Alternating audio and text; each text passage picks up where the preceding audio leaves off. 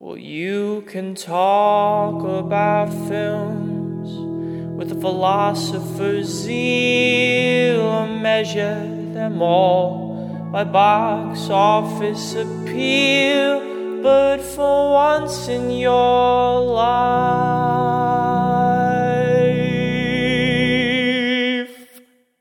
be real.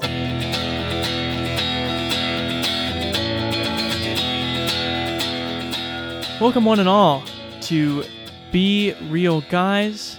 It's a movie reviewing podcast. Thousands of... actually, I really have no idea how far below the water submarines go, but welcome to the show all the same. I am Chance Solom Pfeiffer. And I'm Noah Ballard. And thanks for being with us. Noah, how are you, man? I'm, I have my good days and my bad. Yes. Currently coming to you taped from Midtown Manhattan. So the scenery is a bit different from my vantage. Yeah. I'm looking at the Chrysler building right now, which is pretty cool. How about you, buddy? You doing all right? Yeah, everything's... What's the word? Everything's fine over here. Just late January in Portland, which, as it turns out, is about 51 degrees, which is quite nice. That's not bad. Yeah, we just got over Blizzard Jonas, which hit the city. We got like 22 inches of snow the past couple days. Is insane. Leading to a nice barrage of Noah Ballard Instagrams, I think. Right. Well, we went on this nice little walk from near Grand Central to around Times Square, and there was a travel ban. So there were no cars on the road. Everything was snow covered. It was really nice. And I got to see a woman taking a piss in the middle of Times Square, the most conspicuous place to take a piss in the country. Well, good day for all then. Everyone involved, I think. So after a bit of a hiatus, which was almost completely my fault, Chance and I are back here on Be Real Guys. And once more, we play our dangerous game. A game of chess against our old adversary, movies of a specific genre. As Chance knows quite well, I have a soft spot for movies that portray hostile takeovers of a cramped environment, whether it's a building, an airplane, or a mode of public transportation. Today, we've risen to periscope depth to engage one another in movies taking place on submarines. This genre has many terrific examples, including U-571, Das Boot, The Enemy Below, and Run Silent, Run Deep. And some not-so-terrific ones, like K-19, The Widowmaker, Black Sea, Down Periscope, and Phantom. We've chosen to review The Hunt for Red October, Below, and, in celebration of the Alabama win in the national championship game, Crimson Tide. To evaluate these films, I'll posit in my reviews the keys to creating a great submarine movie are to properly convey the claustrophobia of the environment, create a meaningful enemy, whether or not they're actually seen on screen, and finally, to be a window into what it means to follow the chain of command, even if that construct is counterintuitive to the circumstances in which these sea dogs find themselves. And to assess the accuracy and believability of the Hollywood Navy, Chance has brought in a submarine expert to analyze these films and discuss life on a submarine. So set a zero bubble, man your battle stations, and try not to make too much noise, because Chance and I have the con. That was, I think, brilliantly done. We're super excited to welcome John Clear to the show, and I talked to John, who I'm about to introduce better than I can right now in a recorded thing. So let's have him weigh in on the genre and do some fact and fiction, and then we'll hear his reviews as we go through the movies. Here's my conversation with John Clear.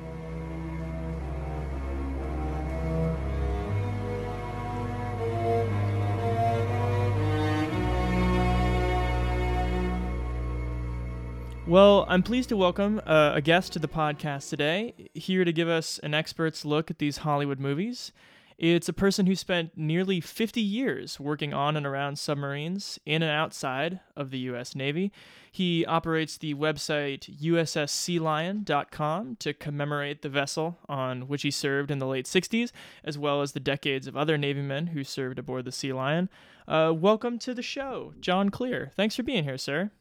Well, thank you, Chance. I'm glad to take the opportunity to try and direct some of your fans towards the submarine movies. Yeah, well, I think it's a great and very specific genre. And we should also say before you get started, if anyone listening has a hankering to own a physical copy of any of these we talk about, as well as many, many other submarine movies, they're all available via a link on your site. Let's start with a movie that Noah and I actually are not going to discuss at length later in the episode, but I think is really valuable in terms of establishing the criteria for great submarine movies. You told me via email that you find Wolfgang Petersen's Das Boot to be the kind of the gold standard for submarine movies. Why is that a favorite of yours?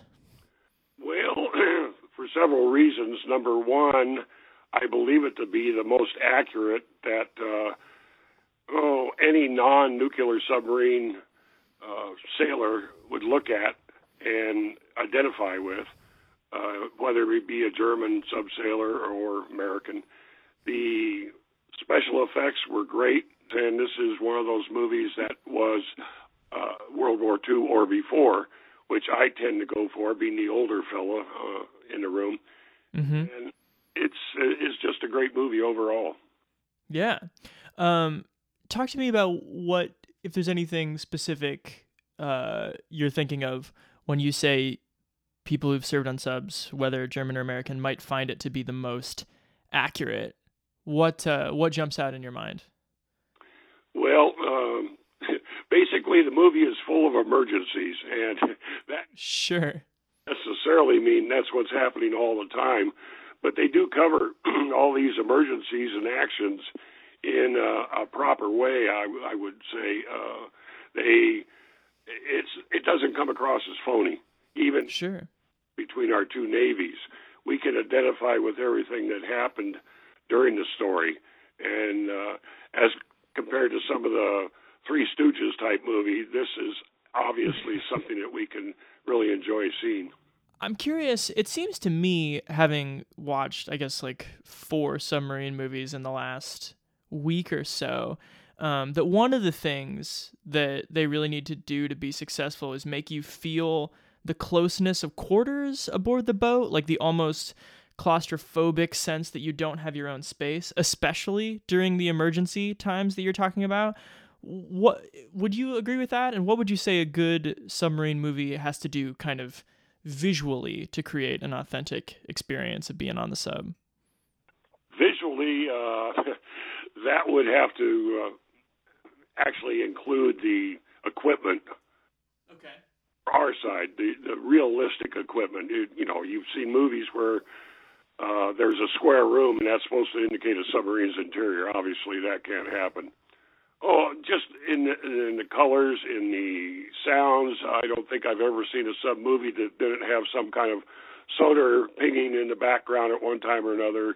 That's the audio side of things. But the crew's reaction, basically the little bit of terror that might show on faces at the right moment. I don't think any of us have ever gone through any kind of emergency where you just failed and stood still. Everybody jumps into action at the right time and does what they're supposed to do, whether it be the older boats or even current ballistic missile boats. So it's part of the overall, as you say, genre for the submarine movies. All right, John, moving to our final section here, I wanted to ask you a series of fact or fiction questions. And these, I think, are, call them tropes or cliches that seem to happen kind of across the genre. And I guess we'd love your opinion on how plausible they are. So, fact or fiction, skittishness and superstition among the crew were common on long submarine missions. Fiction. Why is that? Well, I just can't think of a circumstance where we did anything like worry about ghosts. Yeah, ghosts, that comes to mind. The one exception might be probably if you watched enough movies, you'd see a movie where they had a calendar of Betty Grable hanging in the crew's mess during the war, and every time they went to battle stations. They'd come by and kiss their hand and pat her butt on the way through, that type of thing. But so incidental, I wouldn't say that it would be a superstition per se. More like custom than superstition. Yeah, I mean, we used to say it was bad karma to have women aboard. Now look at it, so it can go all kinds of ways. All right. Fact or fiction? Whether it's a winch unwinding or someone dropping a hammer, everyone aboard, and possibly even enemy vessels, can hear everything. Oh, there again. I would say it would be pretty much closer to the fact side. Okay. Keep in mind, our modern sonar isn't out there pinging, necessarily what they would call active sonar. You can spot a whale halfway across the ocean or something. As they've said in many, many articles and such, that what our submarines look for now with passive sonar is a hole in the ocean where there is no sound. And that's a better giveaway than anything. So if, large enough hammer, large enough hatch slamming, that type of occurrence happened, I'm sure it could be picked up. Interesting. Following up on the sonar then, and we've found this, according to these movies, fact or fiction though in real life, sonar guys are the rock stars of submarines. No, I'd say every crew member is, because they all have their specific jobs to do. Yeah. Sonar is a very tedious watch, let's put it that way, to stand. These guys, when they're on, say, a 4-hour watch, they have just been totally mesmerized, with the screen in front of them, with the sounds they have to listen for. So it's kind of a grueling job per se, whether they're a rock star or not. Yeah, if they save the submarine, they would be, but I don't know of that many occasions. They just do their job like everybody else does. Sure. That's interesting, because I feel like in movies, specifically to move the plot along, it's always the whiz guy on the sonar who lets everyone know like what the next big action sequence is. So probably a movie-specific thing. You always see the captain come up behind him and pat him on the shoulder, what's happening. Yeah. Yeah, well, they are, in that respect, the eyes and ears of the submarine, but a lot of things couldn't happen without the other members also. Sure. And I wasn't a starman, by the way, so, I can talk about that. There you go. Okay, fact or fiction? Evasive combat maneuvers have cool pet names like the Crazy Ivan. I was going to bring that up earlier when you were talking about Hunt for Red October. It's a fact that one of our submarines, the USS Batfish, followed a Russian submarine for months on its patrol off the Atlantic, right on its tail the whole way. And Crazy Ivans were part of the, I would say, maneuvers that the Russian sub would take. So these different angles and dangles and changing below thermal layers, etc., they're all part of the evasive actions that a submarine can take. Whether it does a lot of good or not, I think the Russian sub would probably say yes. But, yeah, they're out there and it's a fact. And then last one, fact or fiction, impromptu combat drills are a big part of submarine service. Depending on the classification of the boat, I would say. Currently, yes, with our ballistic missile boats, there are a lot of ongoing drills, whether it be a fire drill and I mean actual fires, or a missile readiness drill. They have to stay on their toes, cruise-wise, on an ongoing basis. You can't go out there and sleep and read for 3 months and come back to port and be battle-hardened and ready. So I say that is definitely a fact. That's probably one of the strongest of the fact fictions.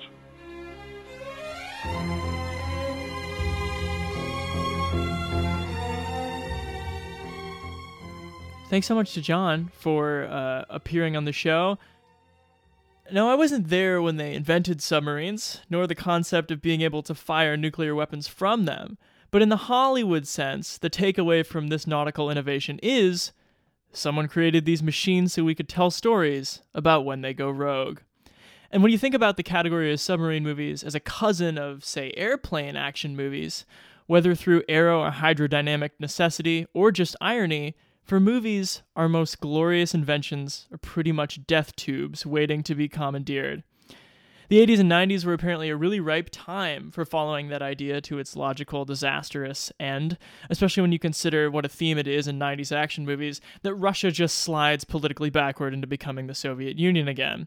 But I think looking at why there are no submarine movies now is a nice reverse signal for seeing what made them work then. For one, well, they're not remotely in our popular consciousness anymore. There's no world war. But when you talk about these nuclear sub-movies in particular, it's a very strange time in action movie making when these two nations who'd been on thin ice for a half century had these incredible toys. And I like the idea, and so too must have audiences, that you can boil incredibly large geopolitical issues down to a group of people unable to reach the outside world and arguing for the fate of humanity inside a cylinder. So I'm judging these movies on the usual things. How good are the screaming matches? How overdone are the adventures on the low seas soundtracks? But mostly for their inside-outside game. How the inevitable squabbling of command relates to the world at large. And how do you make a movie with men standing around metal and a shape hurtling through monochromatic abyss interesting in terms of visual movement? And now, away! Dive! Dive! Very good, Chance. All right. Where do you want to start, buddy? Why don't we start with the Hunt for Red October? That is just what I was hoping you'd say. This is the 1990 John McTiernan movie based on Mr. Thomas Clancy's debut novel. Stars Alec Baldwin as the Jack Ryan character, who you know from later Tom Clancy books as well as movies. He's been portrayed twice by Harrison Ford and dreadfully once by Chris Pine. And not so great by Ben Affleck, too, in The Sum of All Fears. I forgot that one. How dare you forget The Sum of All Fears when the nuke actually does go off? That movie's bad. So this movie starts with the USSR. No. Is it still the USSR? Yes, because it's the 80s. Yeah. The Soviet submarine, Red October, captained by the genius submarine captain Ramius. This Red October is a special prototype submarine that has a special undetectable engine. Is that how you would describe it? Can't be picked up by sonar. Yeah, the Caterpillar engine, isn't it? Yeah, that's right. Caterpillar is the term I'm looking for. And somehow the principle from Ferris Bueller's Day Off somehow works us through like the propulsion system that lay people were not meant to understand in a way that you're like, so it's super quiet. Yep. Well, the submarine, help me out here. I want to say it just goes rogue, but what's the sequence of events? On this maiden voyage for this new Soviet submarine, the fact that the submarine even exists raises flags in the CIA because this is a submarine that's going to be undetectable to their sonar. So Jack Ryan, played by Alec Baldwin, goes on an adventure to figure out what the purpose of this submarine is and why it's coming towards the U.S. And then at the same time, you focus on Sean Connery playing Captain Ramius, who you're not sure at the beginning what he's doing, but he's going off whatever sort of protocol and orders he's been given. He's going off book because he pretty quickly, with some hot tea and some the use of his forearm, kills his political officer. Yes. And makes up some new plans and sets course for mainland USA with this undetectable Russian submarine. And so then the Russians come chasing after him, trying to figure out what's going on. And Alec Baldwin has to figure out what's going on. And the U.S. Navy has to figure out what's going on. And ultimately it becomes a story of two men trying to negotiate this parable about the Cold War. And once more, we play our dangerous game. A game of chess against our old adversary, the American Navy. Let's hear ex-Navy man John Clear's review really quick. I wanted to ask you individually about the three movies that Noah and I watched for this week's episode. So on a scale of See Ready, which would be good, to Sunk, which would be bad, how well does Hunt for Red October handle submarines, do you think? Well, I like your rating system. There's about 150 movies out on submarines. I would say Red October is near the top. I can't think of anything other than possibly Das Boot type thing that I would say is any better. It was not without a couple of minor technical flaws, as it were, but just the overall storyline is a possibility, let's put it that way, of everything that was happening. Sure. The idea of a Russian crew, at least the officers getting together to take over the submarine to bring it to the United States, is a little hard to swallow, but sure. The way they did it came across like a possibility, let's put it that way. You didn't have any issues swallowing Sean Connery's accent? Or lack thereof, maybe? No, I think if you're in love with Sean Connery, you can take it in all kinds of personas. We sail into history.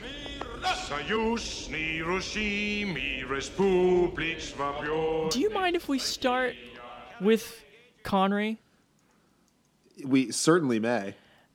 He is so convincing in a way that should not work at all, because he famously does not attempt a Russian accent after that device that you and I both love of the camera kind of reversing field inside of the political officer's mouth and coming out with the Russian speaking English. I think that this movie, anytime someone is bugging you about realism in movies, I think you can point to Sean Connery's performance as evidence of the fact that you just need to be convinced with the Hollywood light in your eyes that this man, with his incredible posture, his deep voice, and his few words, is a Russian submarine captain. Right, and his majestic white beard. Oh, it's amazing. This man is hell of a toupee too. Oh, it's great. He's not even Russian though. He's like Lithuanian right. or something. But Ramius isn't a Russian. Still right, but he still should not have a Scottish accent.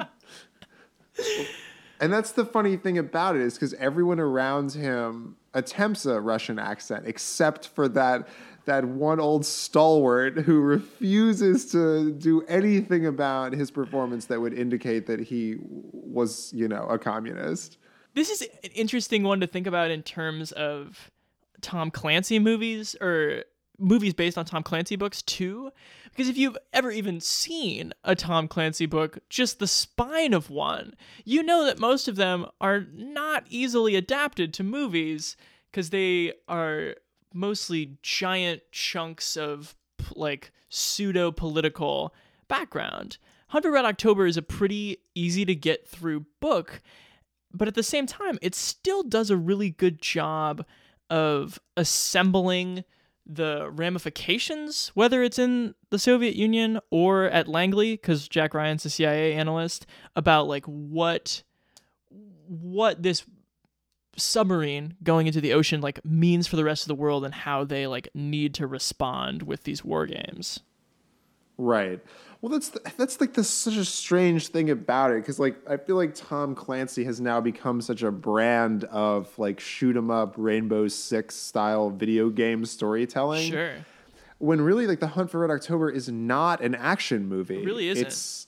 It's a drama. I mean, there are some of the classic submarine tropes of splashes in the water and running headlong into a torpedo to get to it before it can properly arm itself. And there are tense moments of that nature, but ultimately I guess there is a little gunplay too, but I wouldn't call this an action movie. Yeah, I think the most exciting things about it are usually the small reveals. Like you mentioned, you are captivated by wondering why on earth this apparently dutiful captain has just broken the neck of his political officer. Like, you really want to know why. It wasn't the action scene of the neck breaking, which is just ridiculously like happening off screen, that's interesting. It's you wondering. It's the questions that make the difference. Right. And that's what I think makes the movie like ultimately very watchable, because if maybe you can follow me out into this limb here, but I think The Hunt for Red October is like one of the silliest movies of the genre. Just in these like weird political asides, like with the politician guy who's like, you know, I'm a politician, I'm a liar and a crook, you know? I forgot about that. You know, and then his like this conversation that goes on between this Russian diplomat and the U.S. ambassador or whatever about, you know, they're just kind of speaking in code about what the status is of this submarine. And then meanwhile, you've got Alec Baldwin, who currently probably couldn't fit into a submarine, like jumping off a helicopter in the middle of wherever. That's a really good scene, though. It is a great scene. And then you just have like Courtney B. Vance and Scott Glenn just like chilling in a submarine, just like they don't seem to have any chain of command. They're just bros hanging out, listening for stuff. It's silly, but it's serious, right? Like, this is a more serious movie than Crimson Tide, I think. It's just such a strangely like presented movie, but the plotting is just so tight and the politics are just so fascinating in a 2015/16 viewing in such a dated but fascinating way. Yeah. That it's just so watchable because it's got this 90s like sort of mass market political appeal. That's a good way to put it. And I think there are moments when it goes beyond silly and has, like, there are some real mishandlings. Like, the epilogue is quite bad. I mean, usually you can, you know, I can do that with this movie. Like, just cut the epilogue out of your mind. Like, that's fine. Right. But it's quite bad. What else? Like, I think this movie, more so than other ones we watched today, falls into a trap with the underwater CGI. Like, I know that McTiernan is a bold director, so he wants to show it, but I think you have to avoid the trap of wanting to show the submarine moving in space after people have yelled out a command. And he does this about, I don't know, 20 times. Because, you know, when you don't have a sense of scale and it's clearly CGI, it's not interesting, especially in that really long navigating the canyon sequence when someone goes right full rudder and then you just see a computerized shape turn in a frame where there's nothing else in it. Like, I think that's a misstep, but it doesn't affect what you like about the characters. I also think Baldwin is pretty good here because most of the movie people are underestimating him and he does have the right answer, which, like, that's the thing about Alec Baldwin is, like, he is, you always know watching him that he's the handsomest person in the world as a young man. Like, he's better than everyone else. Oh, and this is vintage Baldwin This is vintage Baldwin. So the things that don't work are like when he has to pretend to be a normal guy.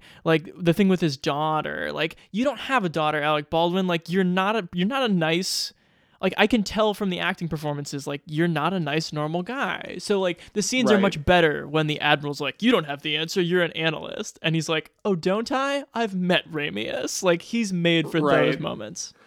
Did he do a crazy Ivan to the left because it was the bottom half of the hour? Exactly. You know, that's just good stuff right there. And he's super charming and he's super, The other thing, too, is speaking of, like, weird characters that aren't, like, very developed, there's also, like, the subplot with Stellan Skarsgård as, like, Ramius's, like, protege / rival. Yeah.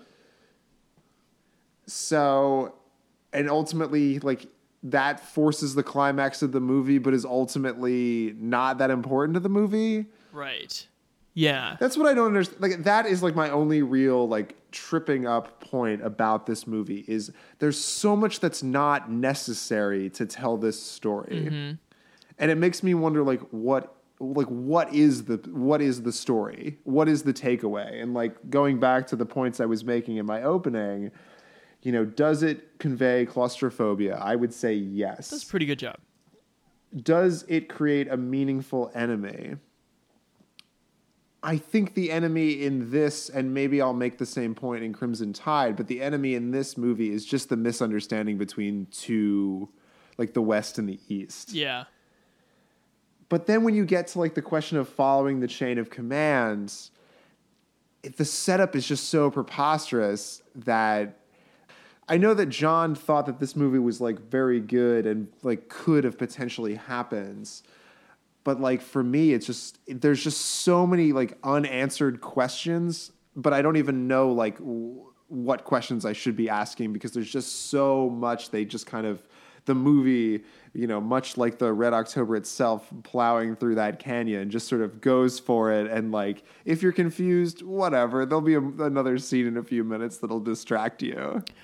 I think that's a good point, and I think that it'll be interesting to talk about Crimson Tide because Crimson Tide is a movie where the whole thing unfolds between two people. Everything unfolds inside of the submarine. Hunt for Red October, you have to take on its own terms because there are crazy crosswinds that happen before the movie even started outside of the submarine. You just have to take it with a larger grain of salt. Right. So, but at the end of the day, when we get to our ratings here, I still think that this is a good movie. Yeah.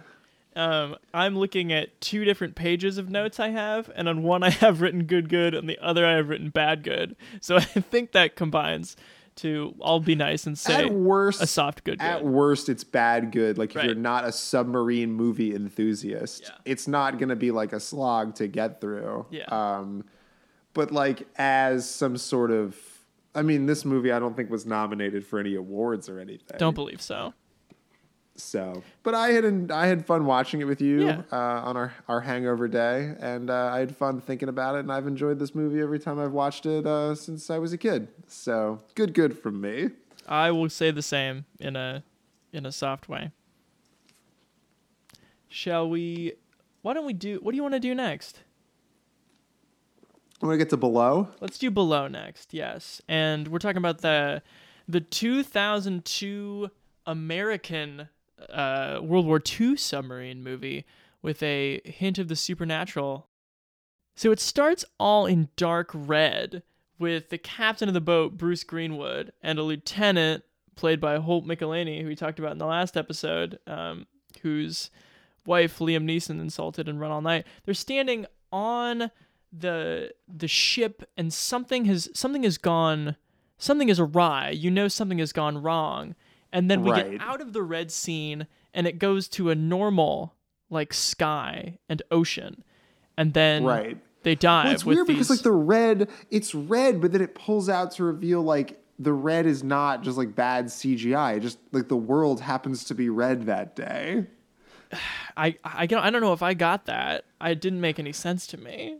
Yeah, I wasn't certain about it either. Okay. But something isn't right, and eventually they pick up the survivors from like a British hospital boat. A British hospital boat that has presumably been attacked by a Nazi submarine that's like still in the area. Mm-hmm. And so there's a couple survivors and this female doctor, and like one of the things about submarines, and John talks about this too, is the fact that like having women on board is considered like bad luck. Yeah. I mean, yeah, in the 1940s. And like everyone in the movie acknowledges they like don't want to have a woman on board. And then it comes to pass that like it turns out one of the patients they've brought on is actually a Nazi. Mm-hmm. And things start to get weird, and the boat starts to break down, and people start dying, and people who are not who they seem, and it basically turns. I mean, the movie is advertised or is categorized on IMDb as a horror movie, and that's what it is. And I think the funniest thing about like just the on paper details of this movie is one of the writers of the script was Darren Aronofsky. That's right. That is right. Which I think is incredible. I don't really see his influence anywhere other than just how weird it is. Right. I mean, I don't think it. I mean, that's what's so interesting about it is that like you could have told me that he didn't write it, and I would have been okay with it too. Right. In 99 other universes, I am telling you that. This is the only one where he had a writing credit on it. Right. Let's hear John talk about 2002's Below real quick. We have contact. Starboard beam, 11 miles out, sir. Stand by to board survivors. Then the other one, and I think this is a little lesser known of one, but the 2002 movie set in the World War II era, the movie Below. Sea Ready or Sunk? A little above Stunk. Okay.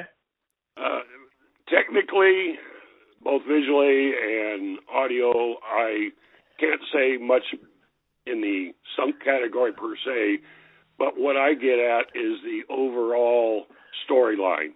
Sure, is not the best. I agree with you.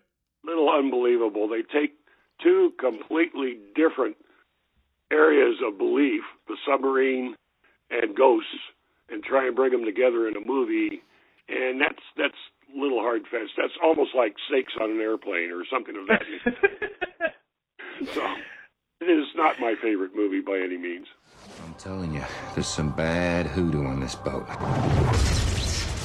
It ends up trying to do a lot, And accomplishing very little. right, with a lot of faces you don't know, and resulting in... Well, it's a lot of faces you don't know where you recognize them Right, from. right. Like the main guy, Odell, is Reese Witherspoon's like boyfriend from Yeah. Legally Blonde.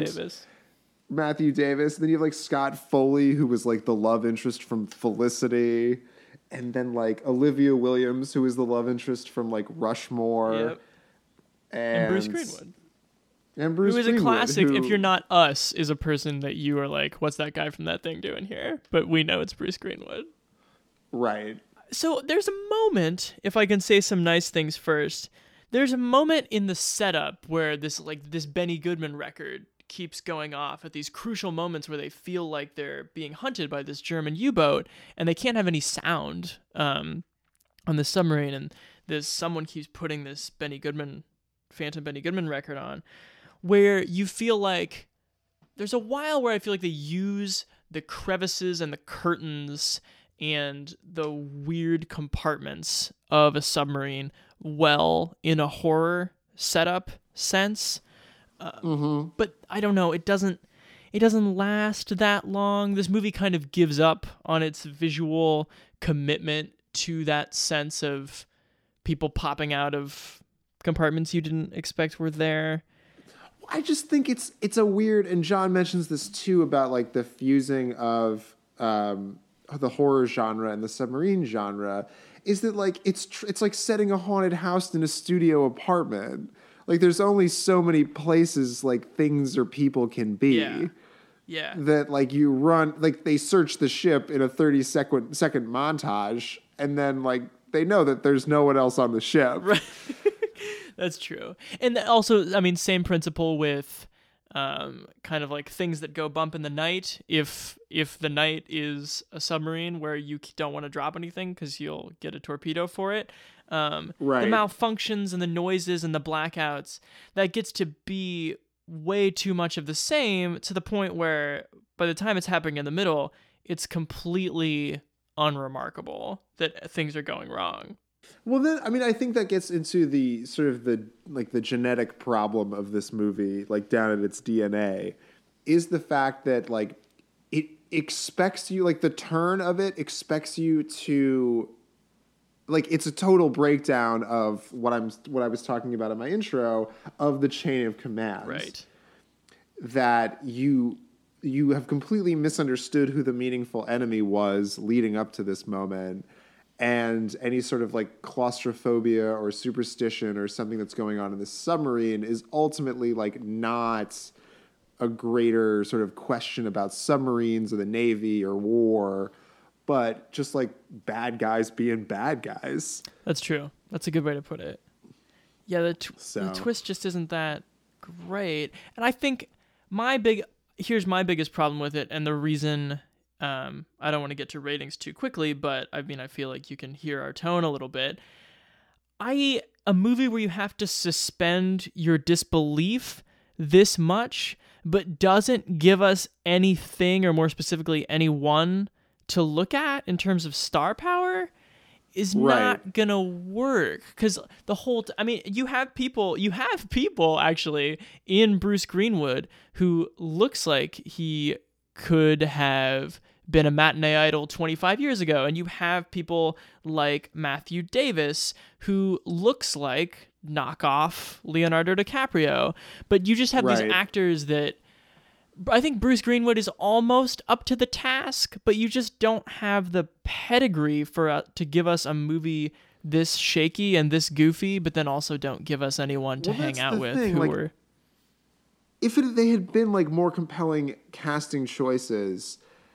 And then that's the thing too, is like the movie looks fine. Like there's nothing like campy about the production design, which was like what I was thinking going into like a movie with no like big A-list actors in it. It's like, oh, it's going to look kind of campy, but it doesn't. It has like the patina of a 90s action movie.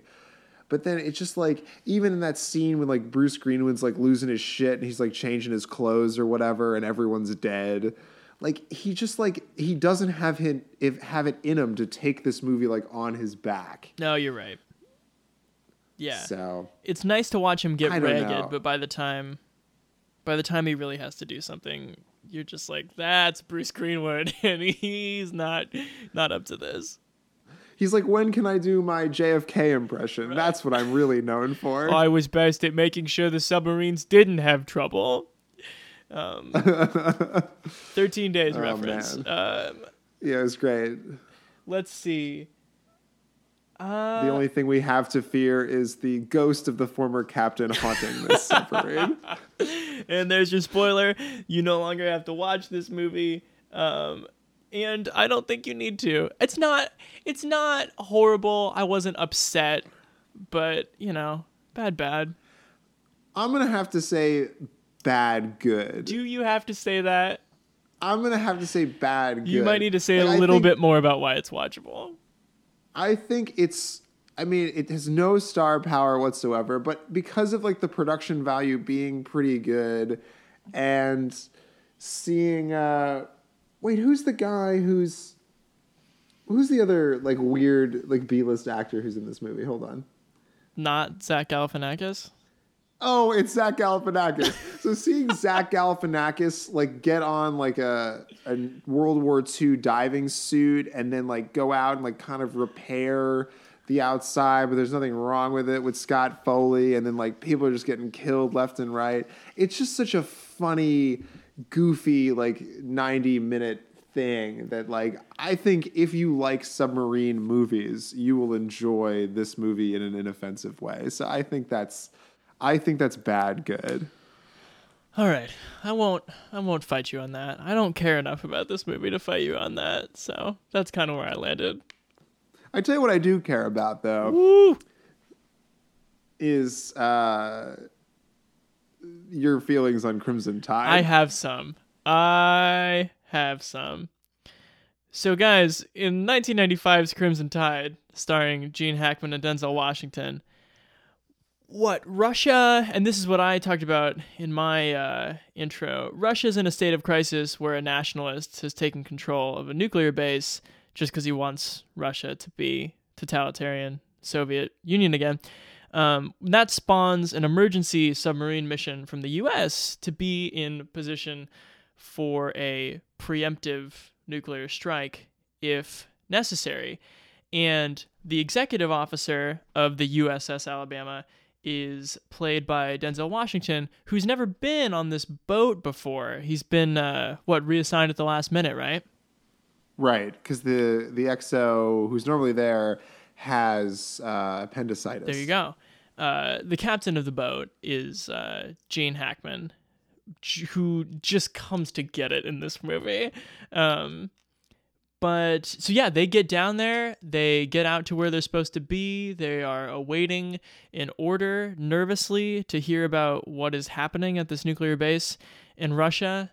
They get one order that says shoot while Denzel and Hackman are having kind of a building of philosophical tension. and then they lose communication, and they get half of another order, which Denzel thinks says don't shoot, and Hackman doesn't care, and like that's when this movie goes. All I'm saying, Captain, is that we have backup. Now it's our duty not to launch until we can confirm. You're presuming that we have other submarines out there ready to launch. But as captain, I must assume that our submarines could have been taken out by other Akulas. Last and maybe least, because we emailed about it beforehand, on a scale of sea ready to sunk, where does Crimson Tide land for you? Oh, boy. Here again, technically it was done rather well. Good cinematography, good sound, etc. Gene Hackman is a little hard to believe as the CEO of the submarine. I hate to give everything away, but the mutiny on board is sure even more hard. Having a dog aboard, how do you like demon that has to walk the dog around with a bag in his hand, that type of thing. Yeah. Well, I was going to ask you just purely like hypothetically, aboard a nuclear sub, are the CO and the XO like they are in Crimson Tide? Is there ever a scenario where they could philosophically disagree in the way that Hackman and Denzel do in that movie, or does that seem like complete fabrication? They would not be on a submarine and be that far apart. Let's put it that way. Not only personalities, but just professionalism would not let them advance that far, either one of them, into the submarine community. And the tie between a CO and an XO is one of the tightest on board. They have to see eye to eye, and they would know it well ahead of time. Let's put it that way. Gotcha. I think if I was the CO, I would have got rid of my XO before we ever went to see if there was some disagreement that way, or if makes sense, or the other way around. The XO might just ask for a transfer. So it's a little far-fetched in that. Fueling their missiles! We don't have time to fuck around! Sir, I think you need time to think this over. I don't have to think this over! So this movie is, it's Washington versus Hackman. Yes. And with Tony Scott moderating. And a host of great actors who literally do nothing to stop either one of them from just like grandstanding over the other. Like you've got James Gandolfini, who like runs from the back of the ship to the front of the ship with a gun and like curses a little bit at Viggo Mortensen, who like can only shake his head. And you've got, who else is in this? Matt Craven. You got Matt Craven in this. You have Steve Zahn in it. You got you got Rick Schroeder from NYPD Blue. Mm-hmm. You've got Ryan Phillippe, who has no lines. No, he just looks at a fish. He does look at a fish. And then Rick Schroeder, his only real role is like just to lose his shit and then close that door. Is this our first Denzel movie? I don't know. Denzel Washington is my favorite actor ever, I think. Even current Denzel with his choices? No, not current Denzel. How about past Denzel, past me? We have a great relationship. 90s Denzel. You're talking like Pelican Brief Denzel. Yeah, but also like early 2000s Denzel. Okay. Like Training Day Denzel? Love Training Day Denzel. Love Deja Vu Denzel. Inside Man Denzel. What about like Remember the Titans Denzel? Sure, yeah. I'll take them all. Okay. He very, very rarely in his movie career, I want to say, let's say Philadelphia, notwithstanding, has had to do battle with someone, not just in terms of like literal what's happening in the story, but in terms of sharing the stage, like having to be good at like giving up the spotlight for a second so someone could come back at him. And he and Hackman are just absolutely electric, because you have these moments of tension leading up to this incident of being told to fire the nuclear weapons, where they're just kind of like trading in hypotheticals around a table about whether the U.S. should have bombed Hiroshima and Nagasaki in 1945, and Hackman's really testing him, and Denzel's like eventually makes it around after a lot of flattery to saying that war itself is the enemy, and it just does a really good job of setting up these two giant personalities as to who's gonna snap first. And I love the idea that the person who snaps first, which is Hackman, and he screams at him in this like crazy intense moment because they've been whispering for the last 45 minutes. The person who snaps first is actually sort of the weakest, at least in terms of like who gets things started, and then Denzel gets to have his moment. But like watching the two of them just face off is pretty great, and it's just not something you get to see in Denzel's filmography. Well, my question for you is, do you think that, because there's a line early on, I forget who says it, but they kind of joke about the fact that like the former XO had appendicitis. Is Gene Hackman just like running through executive officers that he like doesn't get along with? Is that like the implication going in?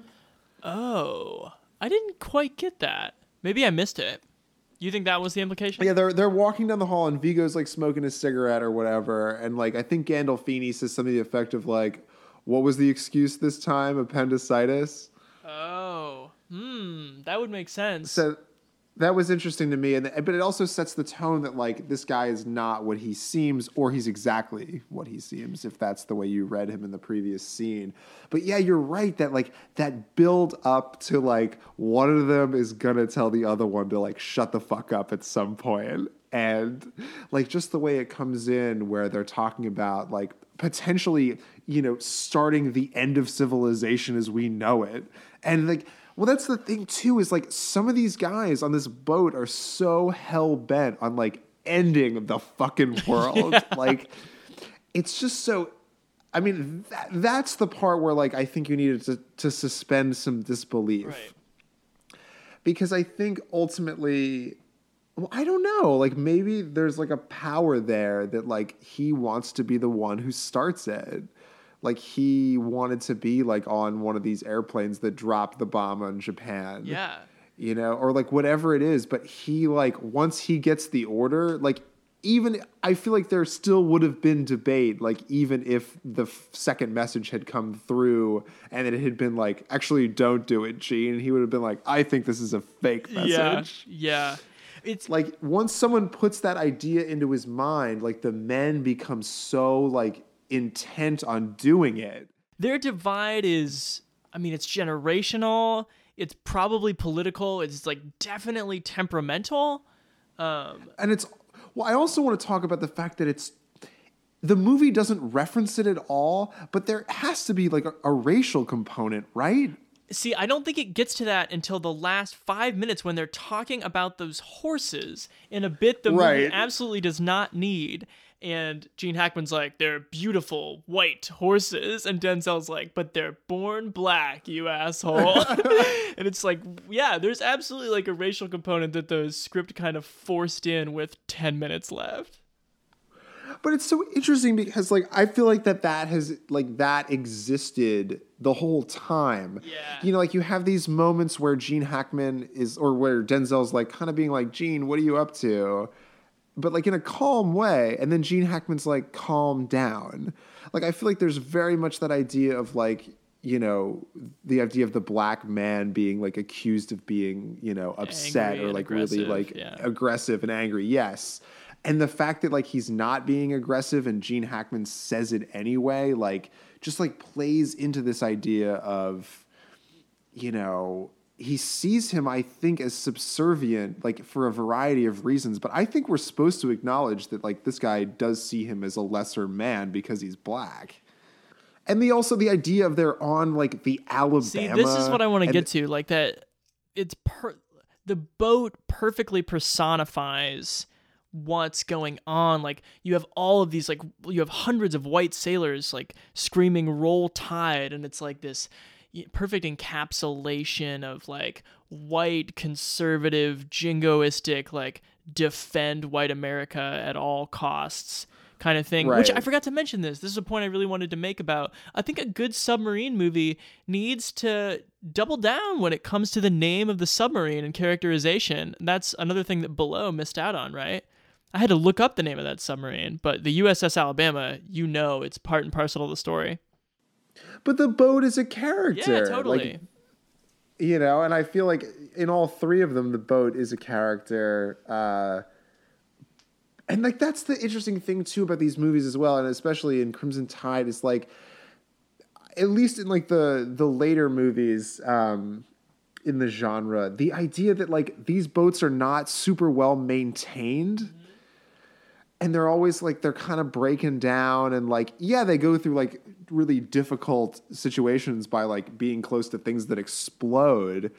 But there's also just like things going wrong, and they always don't have enough pieces to like put the radio back together, like pretty important things. But I just feel like there's something kind of interestingly vintage about the submarine in that there is sort of that wink that, you know, once technology hits a certain level, like we no longer really need a submarine. Right. That's true. And speaking of the technology in its relationship to like how people are placed, I think Crimson Tide also does the best job of these movies visually. And it's not in like super ambitious ways, but Crimson Tide does a great job of like making you understand where people are at their post. Like Hunt for Red October does a lot with faces, like trying to create movement by zooming in on a face when there's no space to do that. Crimson Tide does a good job of making you feel that the boat is tilting and people are running through it. They've got like a really good camera on the bridge where you sort of like see everyone positioned, and like you understand like where everyone is oriented, whether it be sonar or Vigo down in the launch room. I think it does a really good job. I mean, even, you know, you don't get it. You don't understand submarines, but this movie makes you think you do, and it's cool. Well, that's the good thing about this movie. I mean, if you compare the visual styles of all three, like this one, I think it has that great claustrophobia, but it's a tight space, but there's also like a lot of it, which I think is interesting. Yeah, enough for Denzel to jog. Right, and to hide and to like take like the back way into the con and whatnot. Yeah. But I think with this one, I think Tony Scott is more interested in like the spatial, whereas I think John McTiernan is more interested in the absence of natural light. Yeah, that's true. You pointed that out. You're right. So, I mean, because he's so obsessed with these like lens flares off of these like shifting from like red to yellow to blue to like over exaggerated white lights hitting these people. And then, I mean, like, Below doesn't have much of a visual style beyond, like, these weird sort of ghost moments that are just more, you know, annoying than anything else. But, yeah, this one is definitely, I mean, it felt a little Michael Mann in the fact that it's so interested in space. Yeah. Also, can we talk about, there are some great lines in this movie. Like Hackman has some great lines where he's explaining to, I'll just say the line, "We're here to preserve democracy, not practice it." When he's introducing himself to Denzel, he just spits out in that Hackman way where you like believe he came up with this stuff. He says, "I can't stand kiss asses and I can't abide save asses." Like, he's just got some really good lines. And speaking of weird screenwriters to punch up the script, Tarantino has an uncredited credit on this. Yeah.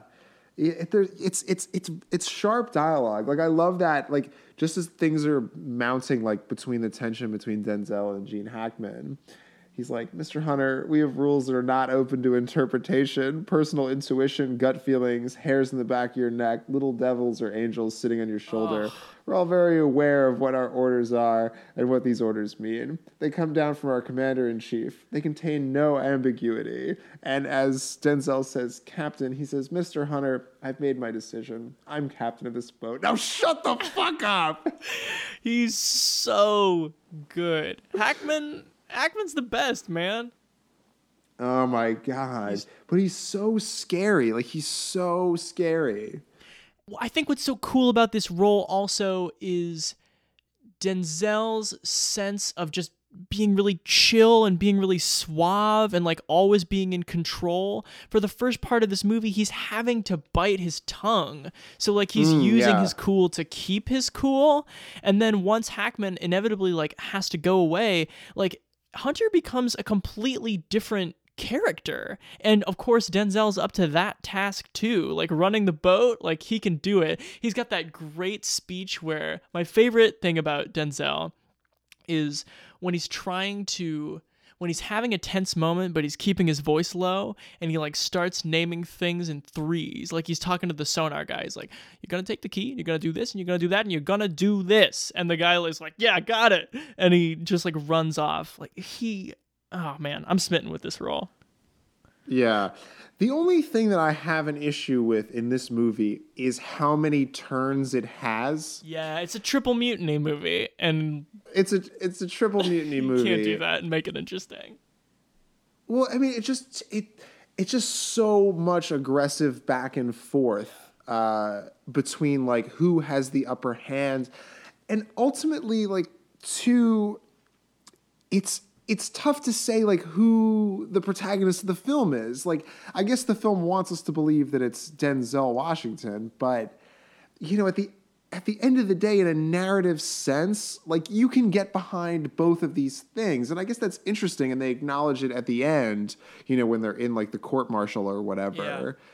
Yeah. And the guy's like, well, you're both technically right. But that just doesn't make for like concise and tense drama if like both guys are right, you know? The movie, you're exactly right. I would put it this way, in that the movie doesn't, you know, they don't push the button, the world doesn't blow up. But once the movie pushes its button, which is the Hackman Washington blow up, there's sort of a sense of not aimlessness, but just scorched earth. Like you've seen its big trick. And so now like anywhere people go, it kind of feels like excess and everything, like, and the epilogue is excess. Like it doesn't quite know how to end itself in a way that is true to where these characters started. Like ultimately these guys have been through like one of the most traumatic like workplace crises ever. Mm-hmm. And it's just so interesting to me that they can both, like, you can tell Denzel's rattled at the end of the movie, but Gene Hackman isn't. You know, he says at the end, like, oh, I just want to tell you that, like, I was wrong. And you think he's talking about the way he behaved in almost ending the world. And he's really just referring to where the country was that the horses were from that they were discussing at the like in a previous scene. That was kind of jammed. So like he just, you know, he understands, but that's like the really sort of like, I mean, what's questionable about his character and ultimately I think says a lot about like what this movie should be is the fact that this dude just had like a bad day at the office and yeah, like he retired, but like ultimately, he only sees it as that. Like, he didn't see it as like, oh my God, I almost did something horrible. I'm going to lose sleep over it. Like, I don't think he's going to lose any sleep. But Denzel, like, I don't know. He's not saying it, but he's clearly, I don't know. He's seen the flaw in the system. Are we ready? You ready to move to a rating? Aye, Captain. All right. Well, there's only 2 sides to a mutiny and only 4 sides to our rating system. And I think that this movie, flaws in tow, is good. Again, I don't know if I'd call it an action movie. I think it's more of a drama. Yeah. The best parts of it are a drama. The parts of it that don't necessarily work are an action movie. Well, that's the thing. Like all the action movie sequences, like when there is that like a Kula class sub or whatever that's above them. Like, that's just to take them deeper into the water so they have no reason to communicate with the outside world. Right. That's not because of, like, some sort of action movie ambition for this movie. So, I think the claustrophobia is there, like you mentioned, with the cinematography being great. I think the meaningful enemy in Gene Hackman is there, and I think the ambiguity of the chain of command is there. So, yeah, I think this is a good submarine movie, my friend. All right. Well, what a mission this has been. You know, I think we've made it back to port beyond that horrible green screen of Massachusetts or whatever. but there's actually palm trees. I think it's Maine. It's Maine, but there's palm trees in the dark. Let's not have our own bad epilogue. Let's tell the people. Listen, Chance, I've always wanted to see Montana. Let's tell the people, thank you for listening. You can listen to more episodes of Be Real Guys on SoundCloud, iTunes, Stitcher. We'd love for you to check out BeRealGuys.com, which has recently been updated with some cool visual things. You write to us, BeRealGuys@gmail.com. Find us on Twitter. Yeah.